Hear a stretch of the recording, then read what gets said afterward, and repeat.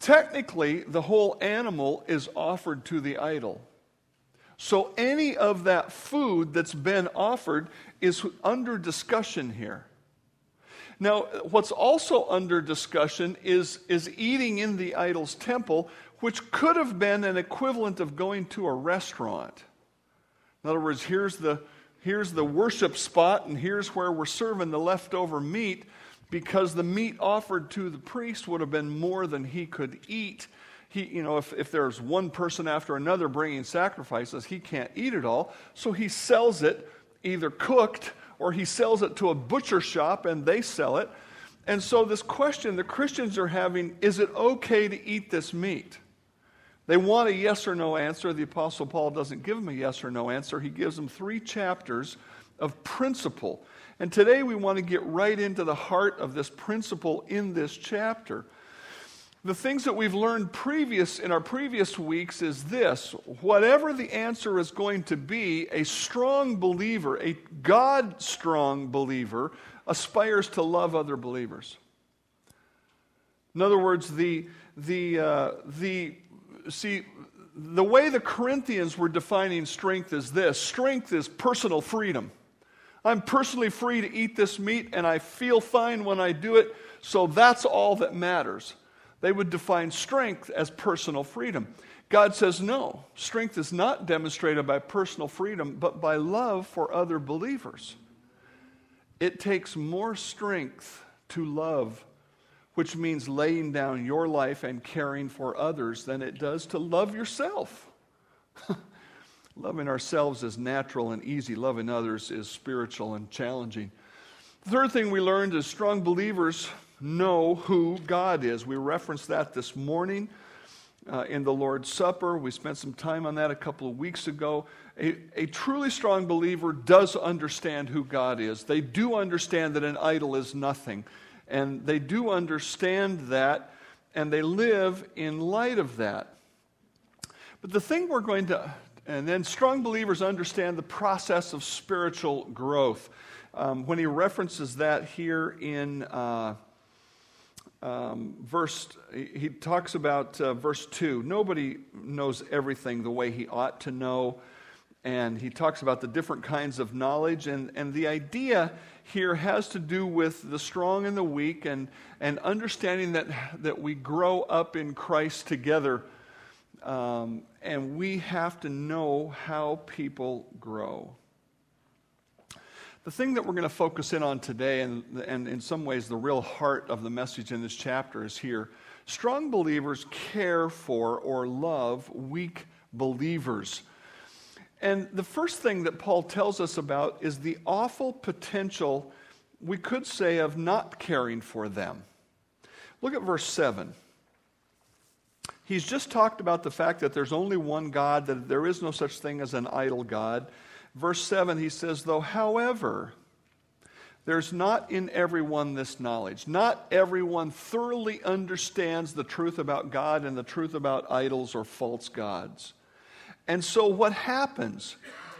There's not in everyone that knowledge. And here he says what happens. For some, with a consciousness, or their deep-seated conviction is that there is an idol, until now, when they eat the meat that has been sacrificed to an idol, they eat it like something that has been sacrificed. They don't just see meat, they see a sacrifice. And what is the result? Their conscience, being weak, is defiled. Then look at verse 9. Beware lest your liberty, you who are strong, become a stumbling block to those who are weak.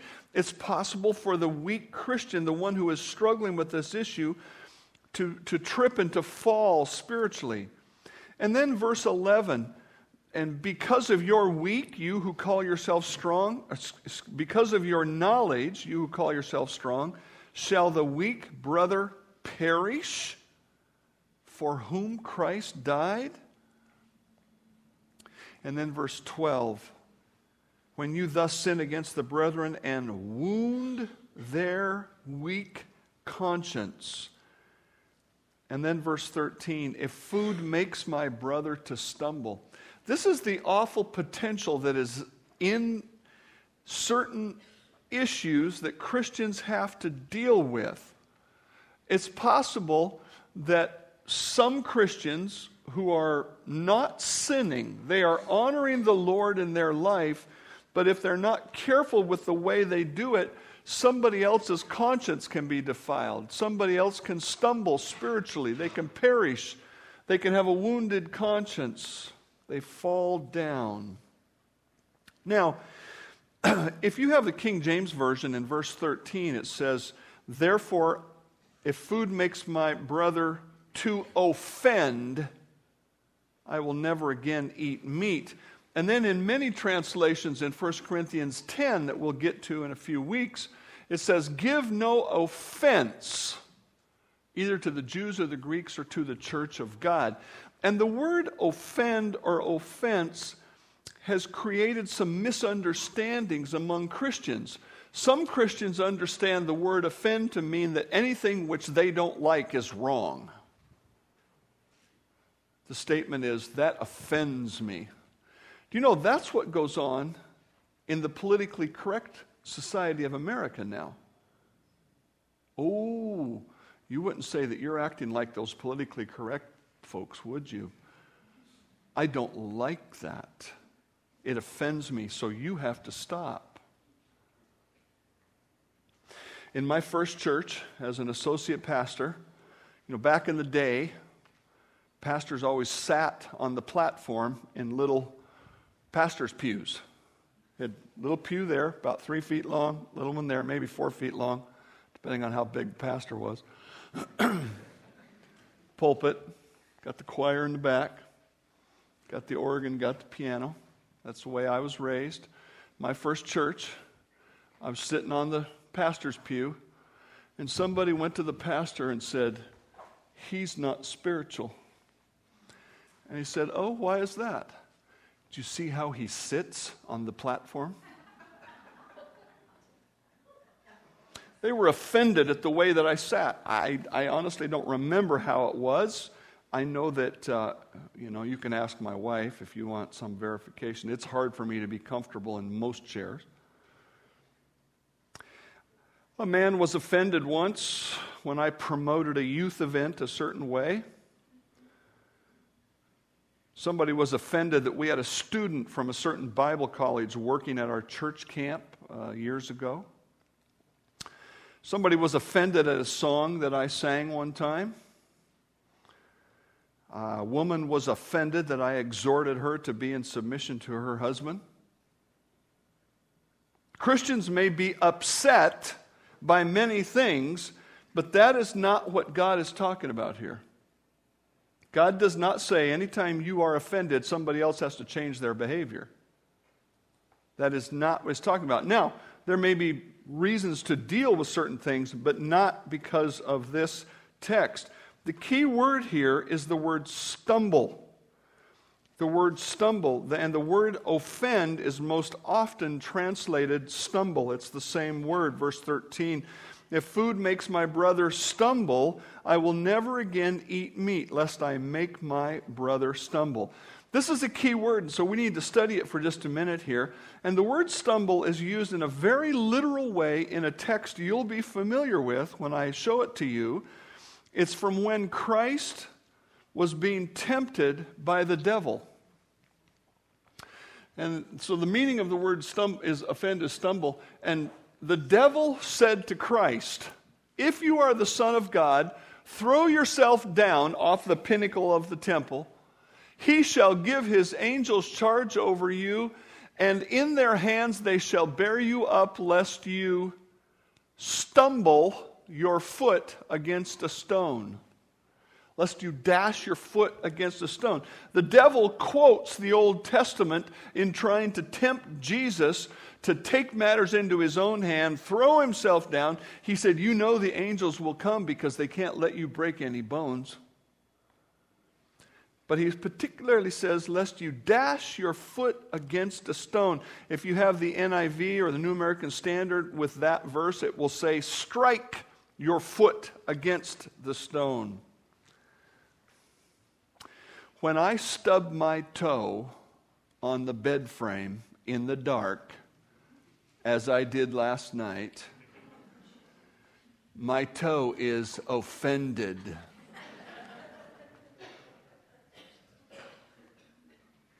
Have you ever done it really bad to where in the morning you're thinking, I think it's broken. It's all black and bluish. Oh, it hurts like the devil. That's the word. To be offended, it literally means something like to stumble or to have an obstacle placed there that you trip over. And we got to plug that back into 1 Corinthians chapter 8 because it's in some spiritual sense, that's what's being spoken of. He said, it's possible for some Christians who call themselves strong to act in such a way that these other Christians stumble spiritually. That's what he's concerned about. What does it mean for a weak believer to strike his foot against a stone? Well, I would continue with the analogy. When you stub your toe real hard, what happens besides the muffled cursing that you hope God and your children don't hear? Yeah. You fall down in pain. You sit down and hold your foot and go, oh, it's an incapacitating kind of thing. And there may be a lasting hurt or a bruise, or there could even be something broken that takes time to heal. That's the image that Paul is trying to draw here. Look at verse 9. But beware lest somehow the liberty, the freedom that you feel in Christ to do certain things becomes actually an opportunity for a weak believer to fall down and to be spiritually hurt. To be spiritually hurt. Look at verse 13. If food makes my brother to get spiritually injured, I will never eat meat again. Paul expounds on this in Romans 14. Do not destroy the work of God. That's talking about people, not buildings or something like that. Do not destroy the work of God for the sake of food. All things indeed are pure. In other words, yes, it's okay, but it's evil for a man who eats with offense. In other words, if the man eats, he's going to make someone stumble. It's good neither to eat meat nor drink wine nor do anything by which your brother stumbles. Do you have faith? Have it to yourself before God. Happy is he who does not condemn himself in what he approves. He's still talking about the same kinds of things, this meat sacrifice to idol. But he who doubts is condemned if he eats, because he does not eat from faith, for whatever is not from faith is of sin. The weak believer who sees a mature Christian eating the meat sacrificed to an idol isn't offended as we use the word. He isn't upset with the mature Christian. On the contrary, he sees the behavior of the mature Christian commending him to eat the meat. But when he eats, the result is he feels guilty for being unfaithful to Christ. Because he doesn't have that strong conviction yet that an idol is nothing, he thinks the idol still is something. Somehow he goes to eat the meat, he thinks, well, it's going to be okay, and he eats it, and when he's done, he thinks, oh, I've just spiritually betrayed Christ. John Phillips in his commentary said it very well. The weaker believer, the weaker brother, still believes that the meat which finds its way from the temple to the market really is tainted by association with the pagan temple and idol. He cannot shake himself free from this conviction burned into his soul by years of paganism before he met Christ, or by the rigid upbringing he's had as a Jew before his conversion. What he alludes to here is this: there can be two sources of this weakness. One is somebody who just lived in whatever that sin was and whatever that terrible thing was. They lived in it, and so they just believe that it's a wicked thing. But there can also be people who have been raised in a legalistic sense, and they believe that thing is wrong. And when God says, no, an idol is nothing, both of them are going, no, it's something. And when they participate, because of the model by the mature Christian, their conscience is hurt. Now, here's where it gets even worse. Look at verse 11. Not only is their conscience damaged, but it talks about the weak brother perishing. Now, I don't believe this is teaching us that they're going to lose their salvation and go to hell. The whole balance of the New Testament says, no, once you have truly been born again, you're never going to die and go to hell. But this word perish also gives the idea of just things being torn apart, being broken down. And so what happens when a believer sins that old familiar sin again? They are tempted to, and they often do, give up on righteousness because they feel like a failure. Since I'm already down here, it isn't going to hurt to sin some more. And what happens next? The one who sows to please his sinful nature from that nature will reap destruction or ruin. You are either growing in Christ and experiencing the abundant life in greater measure, or you're living in sin, experiencing an increasing downward spiral of destruction. Now, again, let me just summarize this. When that weak Christian does the thing that in their conscience they think this is wrong, it caused them to be so defeated that they continue to make sinful choices, and that leads to ruin in their life. Now, some of you may be thinking, why are you spending so much time on the meat sacrificed to idols, Pastor Dave? No one in Verndale that we know of is eating meat sacrificed to idols. Can I get a witness on that? Yeah. You could go to the nail salon and see the Buddha with the food, but other than that, it isn't happening. But God's word is timeless. So there must be an equivalent that we need to be aware of. And indeed, there is. Now, I'm going to tell you right now something that I'm going to tell you again at the end of my sermon. I'm not going to give you hard and fast, concrete, absolute actions that you need to go out and do this week. And you know why? Because the way that God wants every one of you to apply this in your life is going to be a little bit unique. Hang in there and you'll see what I mean. The current equivalent. Why did God include this for us in America in 2015? Well, you need to know, first of all, that, let me see, where does it go next? Right there. You do need to know, first of all, that there are people in other parts of the world that are still eating meat sacrificed to idols. Okay? We have retired missionaries in this church that know that's true. In fact, I asked some of them at prayer meeting a couple of weeks ago, I said, hey, has this ever been a thing for you?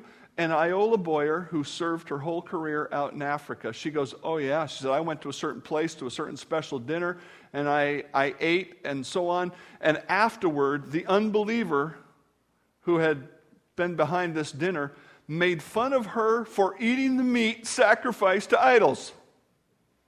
They thought they put one over on the Christian. To them, clearly there was a relationship to their God. They got her to participate, you see. So there is still a thing there in the world. just not in Ferndale so much. Or is there? There could be some equivalence. I want you to think, we're going to take this specific and render it down into a principle. And this is what you really got to take away today. The principle that God is teaching is broader than the specific application. In this text, there is both principle and application. And the truth is this: neutral things can be used in sinful activity and become associated with that sinful activity. The meat was just meat. Nothing changed about the meat when it was offered to an idol. It remained a neutral thing. It was just meat. But it was clearly used in a sinful activity. And so it becomes a spiritual issue, even though the meat is still a neutral thing. So what are some contemporary equivalents? Where am I at? Where are some contemporary equivalents? I want to give you some issues that have sort of fallen under this. People have tried to put these issues under this in my lifetime. My own connections to these, okay? And some of them you're going to snicker at, and some of them you won't. But I'm going to share these things, and then at the end of it, I'm going to help you to understand how they really, if it were possible for them to fall under this. Pinball. Pinball's wicked, you know. Because originally, pinball paid out money. If you won, you just didn't get the high score and your name up in lights. You got money. That made it... Ooh, how smart you are. That's right, it made it gambling. And we all know that gambling is wicked. So it was wicked for a Christian to play pinball. But not only that, let me take it one step farther. When I was a young person, bowling alleys were wicked places because they had pinball.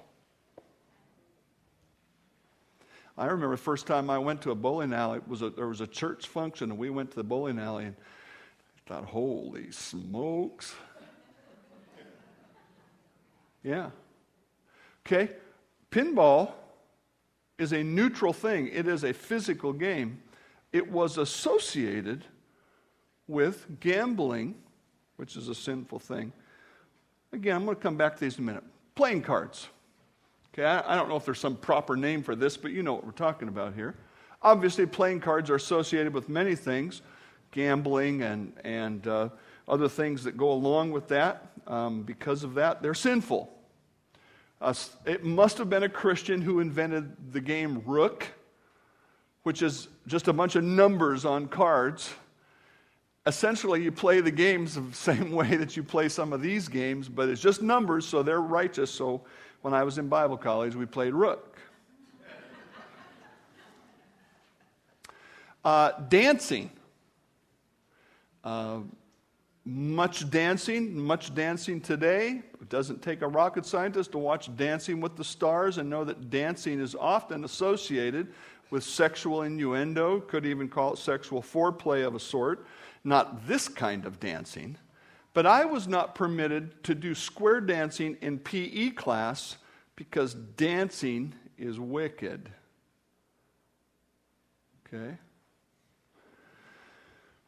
Certainly a little easier to understand. Alcohol. As I said last week, we rarely went to if it was possible, we did not go to a restaurant that served alcohol. Back in the day, it was actually possible to find restaurants like that. Today, just about everywhere, except McDonald's, serves alcohol. See how spiritual I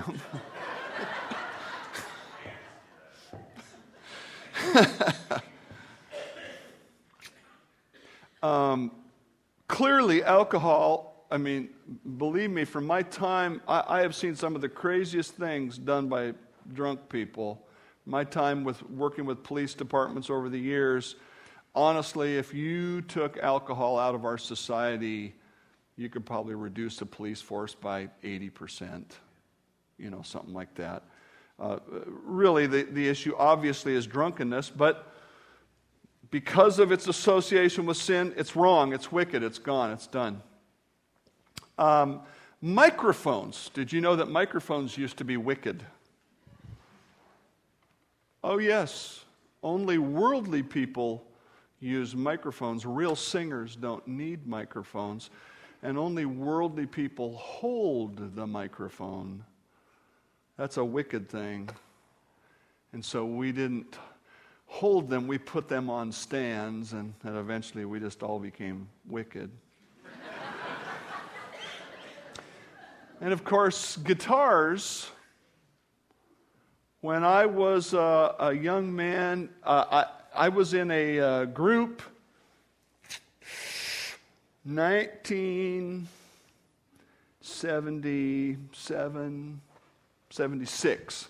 I was in a group with about 5 other people. We had a guitar player and a few other instruments. We sang at a church in the Bay Area, and after we were done, they sent us down to the fellowship hall, and the pastor stood up and apologized for the worldly music we had just played because there was a guitar there. And I know for a fact that pastor has a guitar in his church today. Okay? People forget that one of the most famous Christian songs of all was written for a guitar.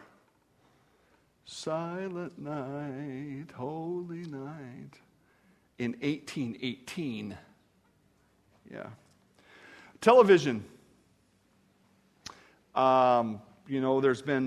are sort of waves of this among the Christian community. Clearly, there are things on TV that are wicked and that we shouldn't be looking at. Every so often, there's a movement to say, TV is wicked, get rid of it, and so on.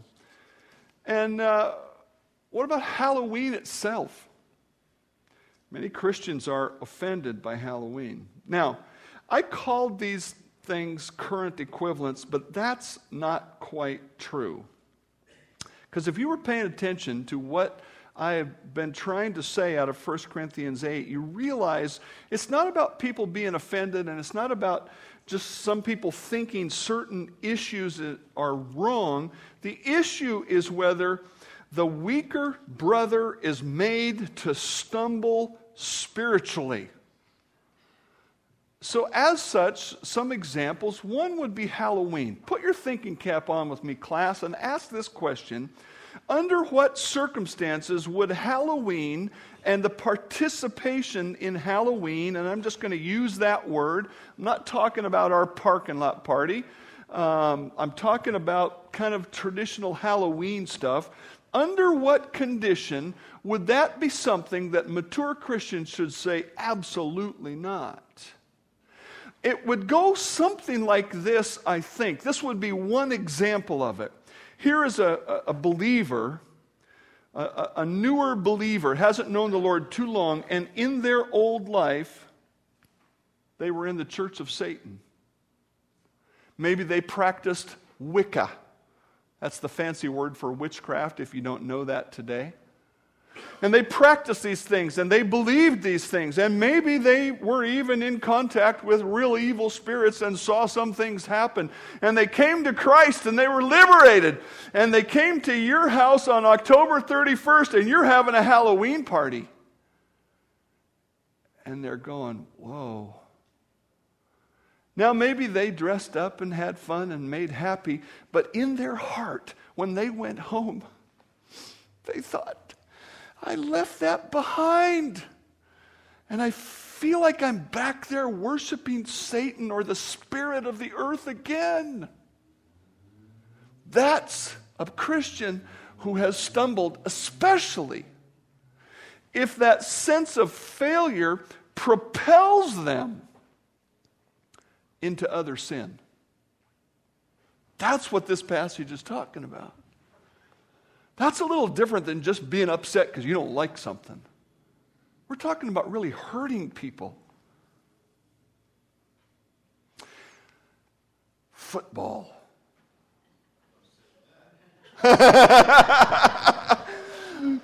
There isn't. Unless you skip choir to watch the game today. Then that's wicked. No, but I use this. I read an example. I thought that's a good example. One of the commentaries I read, this brother said he knew a fellow he was a Christian, and he was so, I'll use the word addicted to football, that when football season, he never came to church because he had to be there watching a football game, and he bet on the games.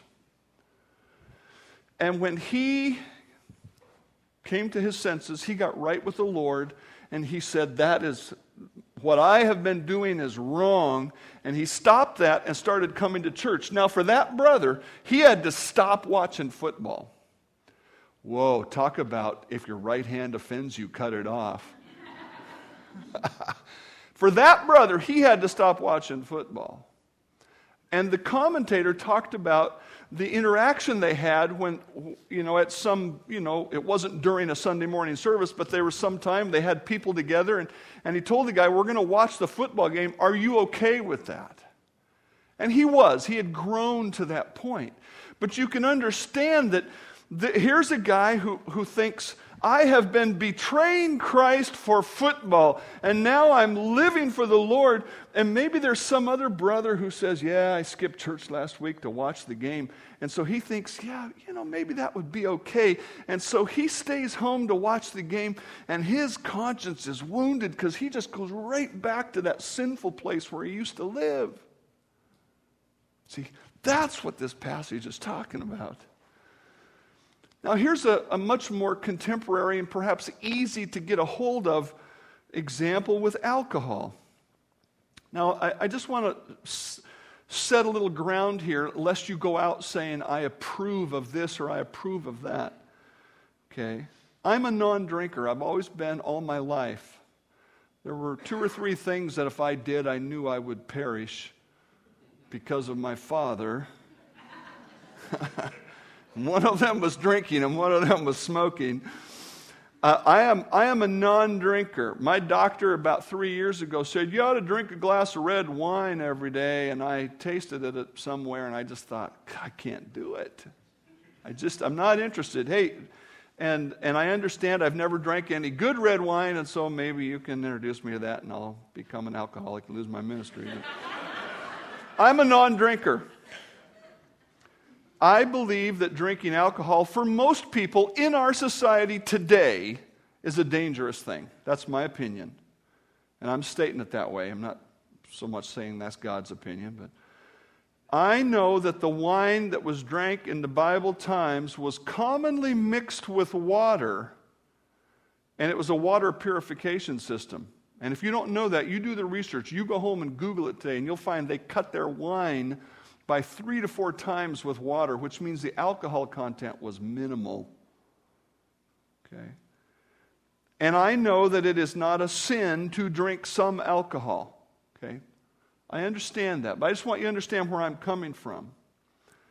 But I also know that if I did drink alcohol, some of you would be offended. That is, you would be upset with me. But what I also know is some of you might be made to stumble, and that is what would concern me. That's why the Apostle Paul said, it's good neither to eat meat or drink wine or do anything by which your brother stumbles. Now, who would be the person who would stumble?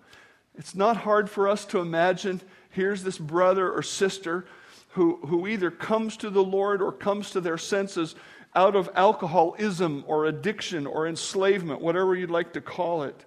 And they come to the Lord and they're liberated. For the first time in their life, they got a clear head and a clear heart and a clear mind with the Lord, and they're enjoying life. And they come to Pastor Dave's house for dinner, and he says, would you like a little wine with your dinner? And they think, well, must be okay. Pastor Dave has, so they have it. And it wouldn't be any different if it was you, by the way. And they don't get drunk, but they go home and they feel like they've just betrayed the Lord who delivered them. man, I got to stay away from that. That's wrong. But somehow the defilement of their conscience propels them toward sin. That's the stumbling that this passage is talking about. The weaker brother or sister who sees a more mature brother or sister doing some neutral activity isn't offended or upset with the mature Christian. On the contrary, they see that action as an endorsement which encourages him to participate, and then the guilty conscience comes, and then the choices that are wrong come. And so what does Paul say about us? And I'm just going to use myself. I count myself as a stronger brother. I could eat the meat sacrificed to idols. It would not hurt my conscience. Okay? I don't drink in first part because I just don't care for it. I don't know whether I could drink and not get drunk. Okay? But I count myself as a stronger brother. I don't know how you count yourself. That's one of the big questions of this message, is to say, are you really stronger or not?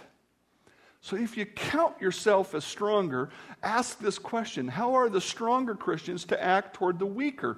And this is not strong and weak like I'm good and you're not that good, or I'm better than you. This is strong and weak like the weak hasn't had time to mature yet. It might even be better to say mature and immature. All of those words have baggage with them. I understand that. But you know what we're talking about because you've been paying attention here. How are the stronger Christians to act toward the weaker? First of all, we should act in light of eternal values. Look at verse 8. Food doesn't commend us to God. Neither if we eat are we the better. If we don't eat, we're the worse. What Paul says is, hey, strong Christian who can eat the meat sacrificed to an idol, you just told me the meat doesn't change the spiritual standing of the brother, so it also doesn't change your spiritual standing. Therefore, why don't you give it up? I kind of like that meat. It's cheaper than other places. It's better than other places. Hey, if meat doesn't matter, let it go. And in fact, meat doesn't matter. We support a national brother, and whose country and name I will not mention because this is played all over the world, and he lives in a persecuted place with two majorities of other faiths that are not favorable to Christians. And one of those majorities does not eat pork. And one of those majorities does not eat cows. And so the brother says to me, we eat a lot of chicken. Now, is he free? Is he free to eat the pork and the beef? Yes, he is. Yes, he is. But he cares about people's souls more than his dinner. That's the point Paul is making in verse 8. He's saying, hey, food doesn't matter. What matters is having an eternal mindset. If you were raised with Christ, seek those things which are above, where Christ is, sitting at the right hand of God. Set your mind on things above, not on things of the earth. For you died, and your life is hidden with Christ in God. When Christ, who is our life, appears, you will also appear with him. He says, get an eternal value. When you see Jesus face to face, do you think you'll look back and think, I wish I ate more pork? No. None of the stuff of earth, the physical stuff of earth, will matter at all. What will matter is the people who were encouraged to grow in Christ. And that's when we have an eternal perspective, when we have God on our mind, this is how we act. We who are strong ought to bear the weaknesses of those who are without strength, and not just to please ourselves. We ought to bear the weaknesses of the weak. Not only must we care for our brothers, but we need to care about what God thinks. Look at verse 12. This is pretty significant because God doesn't put the burden for other people's sin onto us, except in a couple of cases, and this is one of them. Verse 12, but when you thus sin against the brethren, the weaker brethren, and wound their weak conscience, you also sin against Christ. And so we should act in light of divine accountability. Now be careful here. Be careful here.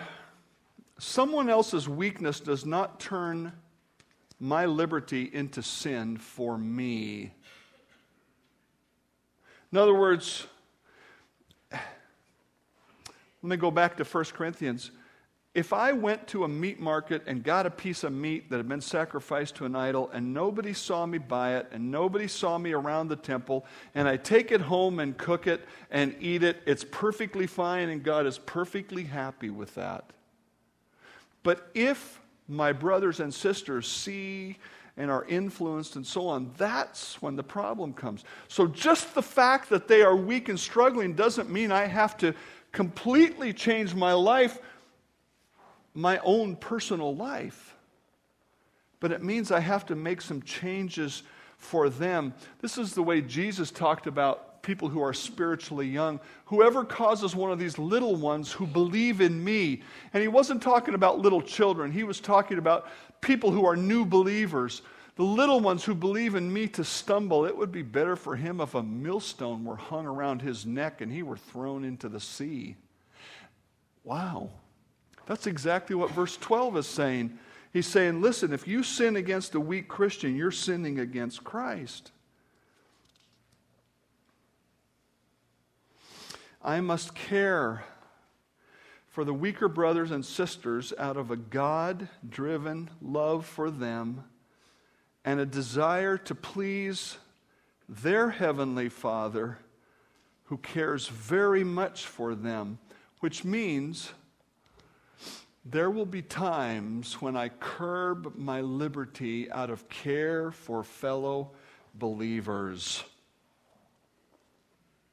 Now, I said at the beginning of this message, I can't give you the specific answers to every situation in your life. Not my intention to do so.